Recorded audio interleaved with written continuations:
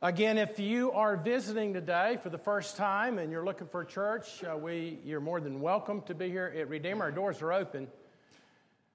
What we are doing this fall is we're going to look at the first 5 chapters of the book of John. Last week and this week and next week, we're going to look at what is called the prologue of John. It's a very, very important statement in the Bible, but these 18 verses have been studied for the first 200 or 300 years of the church of Jesus Christ. But what you have in a prologue, and what you have here, is kind of like a theme statement for the book. It's good literature. And so in these first few verses, we see the theme of light and life. But Jesus himself, throughout the rest of the book, is going to acknowledge that. He's going to confirm this prologue. And so, for instance, in John 8, Jesus tells us that he's the light of the world. Pretty amazing, isn't it? Then in John 11, Jesus tells us that he is the resurrection and the life. In John chapter 3, Jesus tells us this: whoever believes in the Son, whoever here this morning believes in the Son and has life, but he that believeth not the Son, the wrath of God abides on him. So throughout this the book, you're going to see that this prologue is going to be carried out through the life of Christ. One other thing before I come to read. Now, last week we said that there are 3 other Gospels. And the 3 other Gospels are called the Synoptic Gospels. You have Matthew, Mark, Luke, and John. I mean, you have 4 Gospels. That's pretty amazing, isn't it? To attest to who this person is, Jesus Christ. But we call Matthew, Mark, and Luke the Synoptic Gospels because it's a synopsis of the life of Christ. Okay? And so you have the Christmas sermons are usually out of Matthew and out of Luke, right? Because you have Matthew, who is writing to Jews, and his lineage is an earthly lineage that goes back to Abraham. He is Abraham's seed. That's the book of Matthew, trying to convince Jews that Jesus Christ is the promised Messiah. And then you have Luke, and in Luke, you also have the lineage of Christ going all the way back to Adam. Because Luke is writing more to a broader audience. But let me tell you what's interesting about John. John is not discussing so much the historicity of who Christ is, even though it's historical. But the book of John is more of the why of Jesus. Why did he come into the world?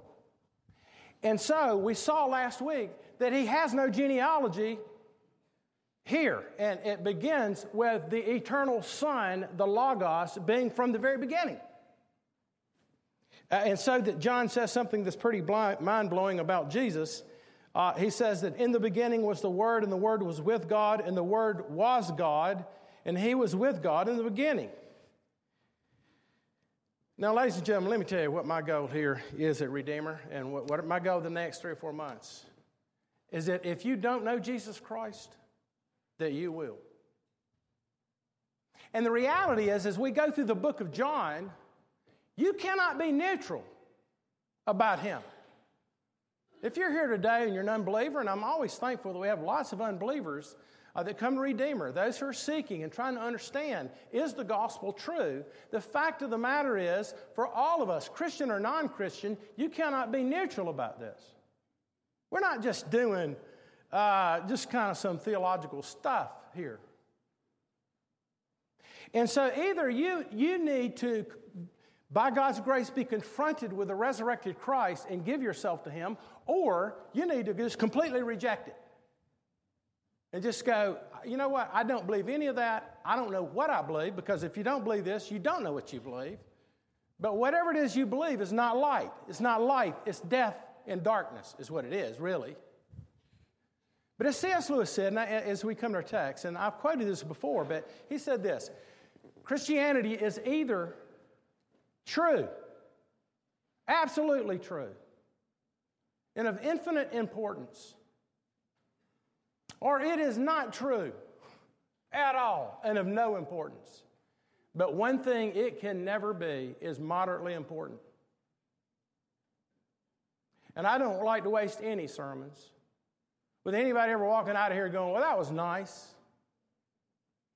But to know the life of Christ, to be born of the Spirit,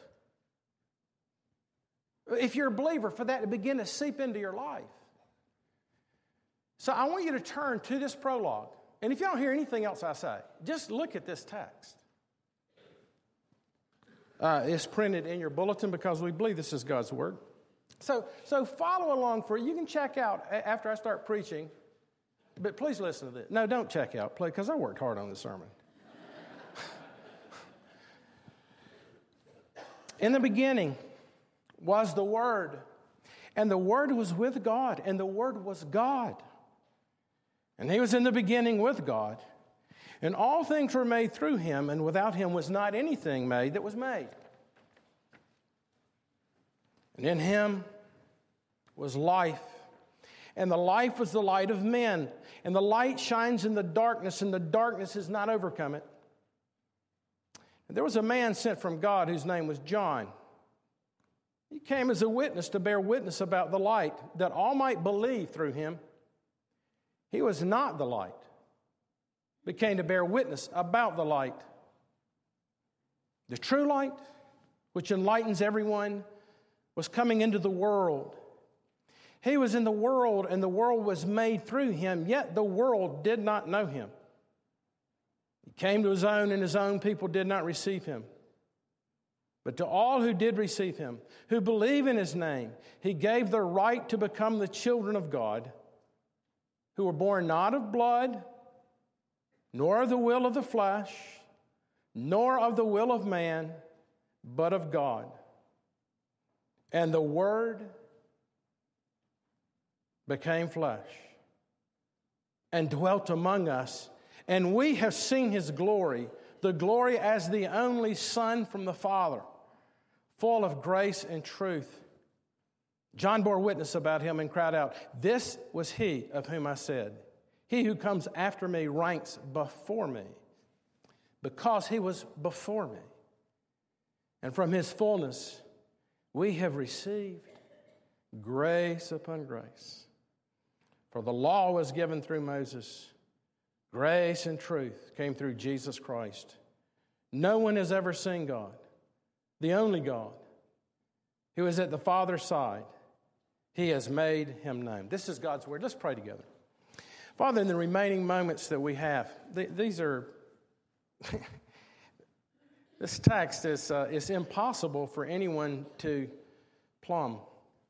As one has said, that children can wade in this, and elephants can swim. And so, Lord, in the little time that we have, I pray that your word would penetrate someone this morning. Father, even for believers, that if we've kind of been living not understanding the power that's in the gospel, and have set our sights a little low, Lord, would you work in our hearts again to remind us that you are for us, that you are our Father. And we ask these things in your name, in your sake, for your sake. Amen. Okay, so why do we do all this preaching? I mean, why are you here today? Why do we do all this teaching? Why did I take my wife to St. Louis Seminary with no money, with kids, spend 3-4 years studying Greek, Hebrew? Last night we had Sandra McCracken who sang, and boy, it was unbelievable. And she's writing music. Why would she do that? Why write hymns? What is the point of it all? What's the point of all this preaching? What is the point of the Bible itself? Let me tell you, the point of the Bible, if you go read what Jesus says, is about me. All of the scriptures, the law and the prophets, they are pointing to this man who lived 2,000 years ago, who was born of a virgin, lived the life we don't live, died the death we deserve, and was raised from the dead. That's what the Bible is about. But the question ends up being this, and this is what I want you to think about, because as I was thinking about this text, have you ever thought about what it's like to pick a subject out of a text? I mean, what you going to preach on? There's 1,000 sermons in this text. But as I was looking at this text, the thing that hit me is the purpose of Christ coming is in verse 12. And I'd like for you, if you have a bulletin, to turn your head down and look at that verse. It says that we might become the children of God. Now that word there is tekron, or teknon. It means little child. In fact, John uses that word all the way through, whereas the other Gospels talk about Jesus being the Son of God. One of the reasons the commentators think that John only used this word is to make the distinction between the Son of God, the eternal Son of God, who is the older brother, and us, who are simply children. Let me read a quote by the British preacher Martin Lloyd-Jones. He said this, and boy, this is great. I want you to think about this. I mean, because there's always kind of a so what to things, right? So what? That until we understand that we are God's children, that we have entered into the family of God, can we ever enjoy life as God has intended? Do you believe that? That the reason that the Father sent the Son into the world, and the reason that the Son was willing to come into the world is because before time, He knew the Father. He wanted us to know the Father. And the Father loves us so much, He sends His Son into the world that we might not be orphans. And until you understand that, your life as a Christian, if you're a Christian, is just basically going to be flatline. And you try hard and be good, and the preacher tells you should pray more and love Jesus more, and what I call the killer bees. Be good. But until you know that God is your Father, and we're little children, can you ever delight in who God is? Now, here's the problem I've discovered over the years. Here's what most Christians think, I think, about God, is that He kind of tolerates us. You ever feel that way about God? He just has to put up with you. He tolerates you. As it were, he has to forgive you of your sins because Christ died for you. That He's really not soft and kind and tender toward His people, but that He's harsh. You know, think about being a parent. I've thought a lot about this. As a parent, I love my kids. Most of y'all don't know me, but y'all that do know me know I love my kids. I do. And I feel like as a dad, you're trying to pay the bills, and hey son, how you doing? How's your day at school? Hey honey, and so you, as it were, as a father, are wanting them to feel like, hey, everything's okay. Your dad's here. But when they respond in such a way, and in their minds they got it, that really, I have to perform for my dad, or he's not going to accept me. And I have to do this, or I have to do that, or I have to do the other, then it's very difficult as a parent because you're going, no, I love you no matter what. Why can't you get that in your head? Well, let me ask you this. If I, as a sinner, feel that way, how much more do you think, humanly speaking, it must frustrate God the Father who sent the Son that we might be His children when we're kind of going, you tolerate me? Do you understand how significant that is? It makes me, as a father, more righteous than God Himself because I think that I'm a better father than God is. And so He came to make us the members of the family, but the problem is we think that God tolerates us at best. Now, the problem with a lot of us is that we grow up in families where there weren't good families. Maybe your dad was indifferent toward you. Maybe he was harsh with you. Maybe your father was an alcoholic, or your mother was manipulative, or whatever it may be. So you've got all these funky ways of looking at God or at the family of God, the church of Jesus Christ here at Redeemer. But let me tell you this. Can we all agree that at some level we all know intuitively what family should be? That if you're a wife and you're married to a guy who's actually like Jesus Christ, you don't have to perform for him. He loves you. He accepts you. Think of the safety in that. Or if you are a child and you kind of go, well, you know what? I can actually be disciplined by my father because he loves me, so I can mature and I can grow. And I can actually become a responsible citizen, a member of society. But let me tell you what's affected all of this is sin. Sin affects everything. And I don't know what you think about sin, but if you don't like that word because it's like a religious word, let me ask you this, if you're not a Christian today. Do you live according to your own standards? Whatever standards you have.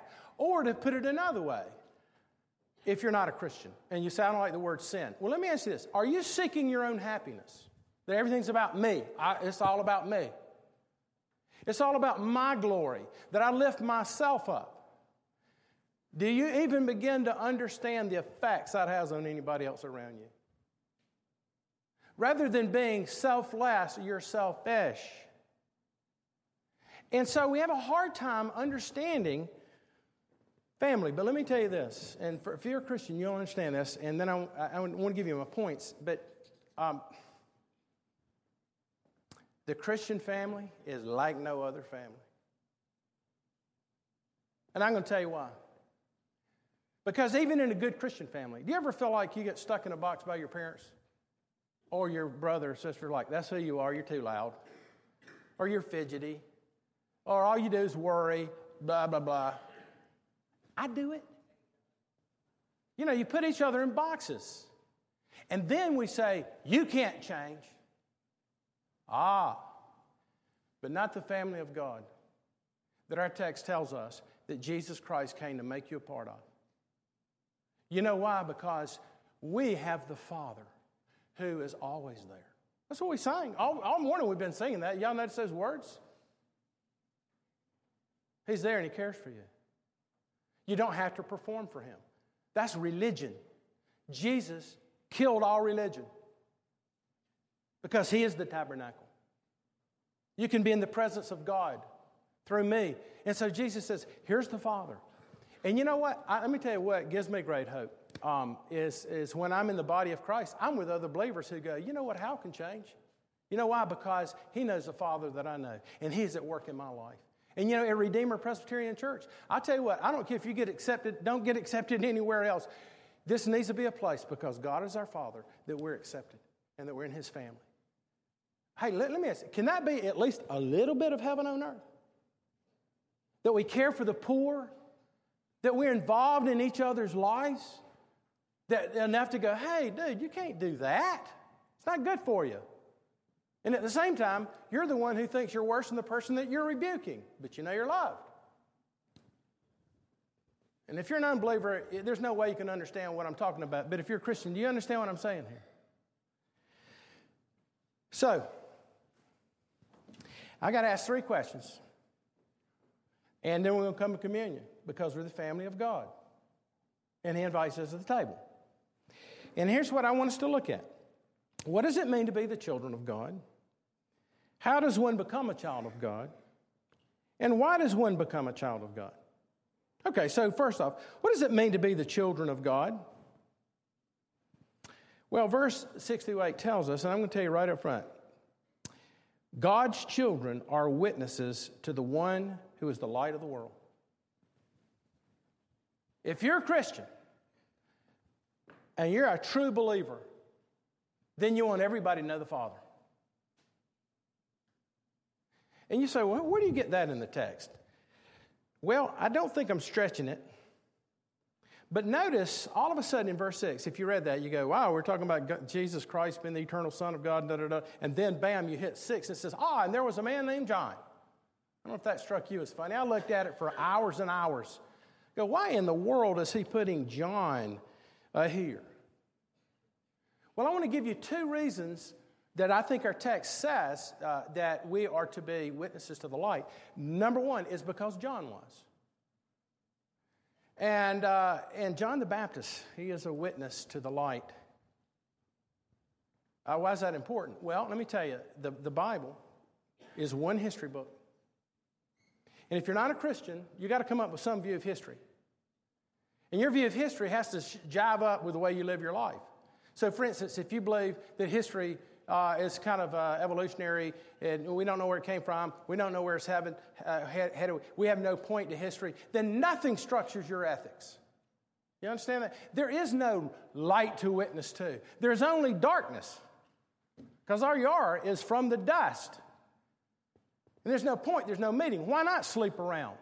And by the way, it's amazing to me how many Christians have become so promiscuous. They think it's just okay. I'm a Christian, I believe in Jesus, and you can sleep around. Well, that's not a Christian ethic. But if you're not a Christian, you have to have something that decides on how you operate in the world. If you're going to get married, you're going to have a family, what you're going to teach your kids? Well, son, you don't want to kill somebody, go ahead. You want to have an affair, that's fine. If that makes you happy, son, you go ahead and rob Miss Jones next door. There's her apple pies out there every 12 o'clock. Just go steal it. You understand the inconsistency that's there? Or if you believe a kind of a yin and yang view of life, that life is cyclical, there's no point to life, it's just one good and evil thing, and you're just kind of caught up in the tumbler. Do you understand how you'll never be a good thinker? You will never understand what's going on. But you see, let me tell you what structures history. If you read the Bible, I'm going to give you a word, covenant. God gave a covenant when he created Adam and Eve. And if you don't believe in Adam and Eve, I'll buy your lunch and I'll tell you why you should believe in Adam and Eve. Because you see, the Bible teaches that God made a covenant with Adam, and when he broke that covenant, evil came into the world, and there's darkness. You explain evil if you don't have that. And you see, evil is transgression of the law of God. It is sin. It is breaking the law of God. So you know what God does? He makes a promise in Genesis chapter 3 that there will be another covenant.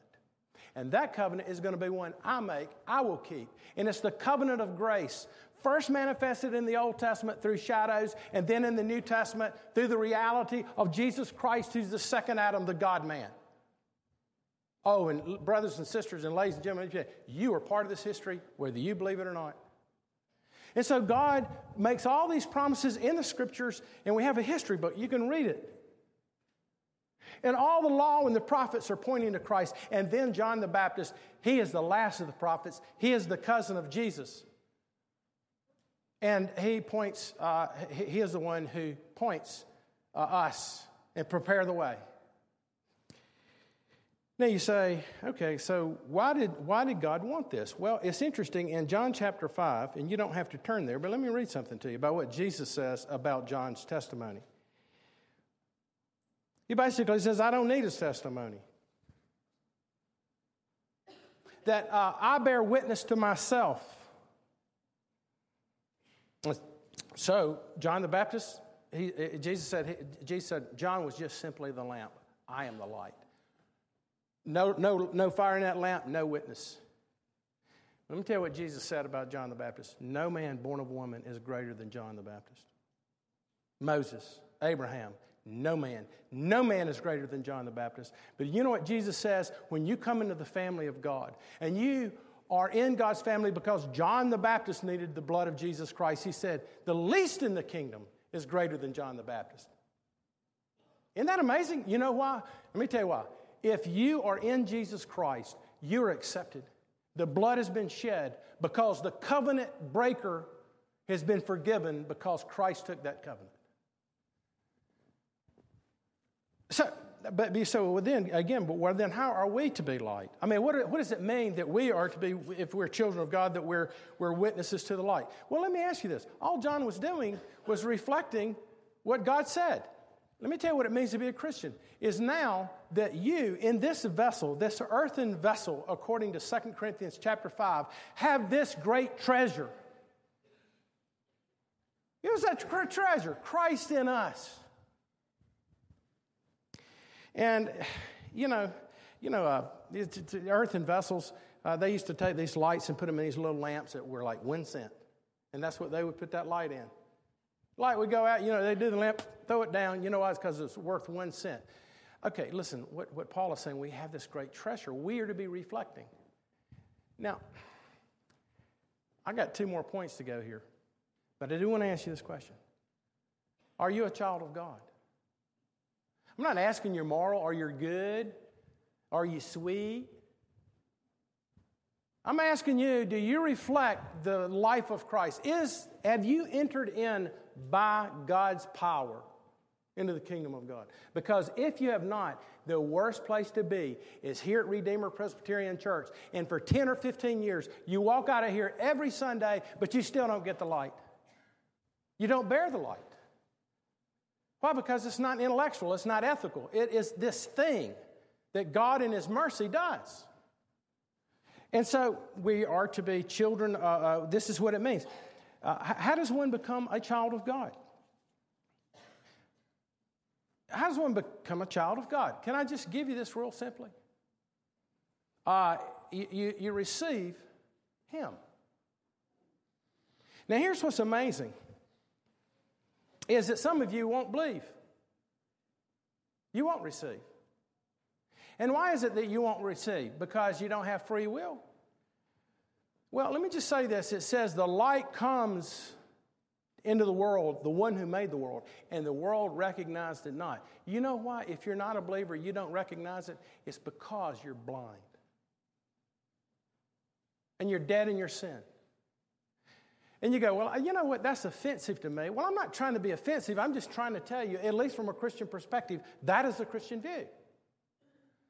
But you see, if you were blind, and the light comes in, then you're not responding to the light. Let me put it another way. And we might have mentioned this a few weeks back, but, rocks don't think about stuff too much, do they? And then you have the next life form. You have insects. I'm sorry. No, you don't. It's biology majors. You have, like plants, right? But plants, at least they respond to the light, so they kind of got more going on than the rock does. And then you have insects. They're a little bit more aware of what's going on than the plant, but nobody wants an insect for a pet. And then you have animals. And they're at a higher level. And then you have human beings. And let me tell you, if you're an unbeliever, you think about numbers and God and this and that and the other. And the reality is, you think, well, because I think about God, or I'm a moral person, then you know what? I'm fine. But the reality is, what our text says, that you're still blind to a higher plane. And that plane is the light of the gospel in Jesus Christ that only comes through grace and mercy. So, how does one become a child of God? Well, you simply respond to the light. But if you're dead in your sin, you will not respond to the light. Let me tell you why a lot of you have not responded to the light is because you don't want to. Is that fair enough to say, well, I don't want to respond to the light? Let me tell you why you don't want to respond to the light. Because you see, if you do, then that means you are not your own anymore. And you want to live your own life. But the problem with living your own life is that your own life will end one day. And the Scripture is saying the only way that you're going to come out of that grave when your brain stops thinking because you're dead is to be united to Christ. That's how you become a Christian. Let's just simply receive Jesus through repentance. Quit justifying yourself through your intellectual reasons, or my mother did this or that, and by the way, you want to know how you know you don't know the light? Y'all hear me say this, like, if you're an angry person and you're always ticked off, you're a cynical person. I can just take you through the Old Testament. You'll find cynical people. I'll show you. I was reading in Zephaniah last week. Zephaniah 1, where the Zephaniah says, yeah, God searches out those men who are complacent, who say God will do neither good or evil. It's all through the Bible. But you see, the way you come to Christ is when you go, Lord, please forgive me. I am, far be it that I'm a child of God. I am a rebel. Would you have mercy upon me? And then finally, just a few minutes here. Notice why we become children of God. Can I show you why you become a child of God? It's very clear in our text. It's in verses 12 and 13. But to all who did receive him, who believed in his name, he gave the right to become the children of God, who were born not of blood, nor the will of the flesh, nor the will of man, but of God. It's interesting. John puts 3 negatives here before he puts the positive. You receive him, he gives you the right in his name. And you're adopted in the family of God. But notice he says, we don't become children because of our heritage. Jews thought they were okay. Do you understand that? Just read. Jews thought they were okay because they were God's people. How many of you think you're okay because you're baptized? Or you think you're okay because you do Christian ministry like Downtown Ministries? Or I think I'm okay because I'm a preacher. Remember when I was a kid, I used to read obituaries and go, oh, the preacher died. I wish I was him. I'm going to heaven. I don't think that anymore. My hope is in Christ and what he has done. So it's not because of your heritage. He says we didn't become children by the will of the flesh. It's not out of your will. You're dead in your sin if you're not a Christian. You understand that? You understand the seriousness of that?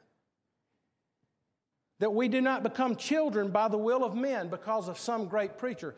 Listen, if you're a believer, or if you say you're a believer because you heard Billy Graham and you thought he was very good, or you heard some Ravi Zacharias who's like, man, that makes sense to me.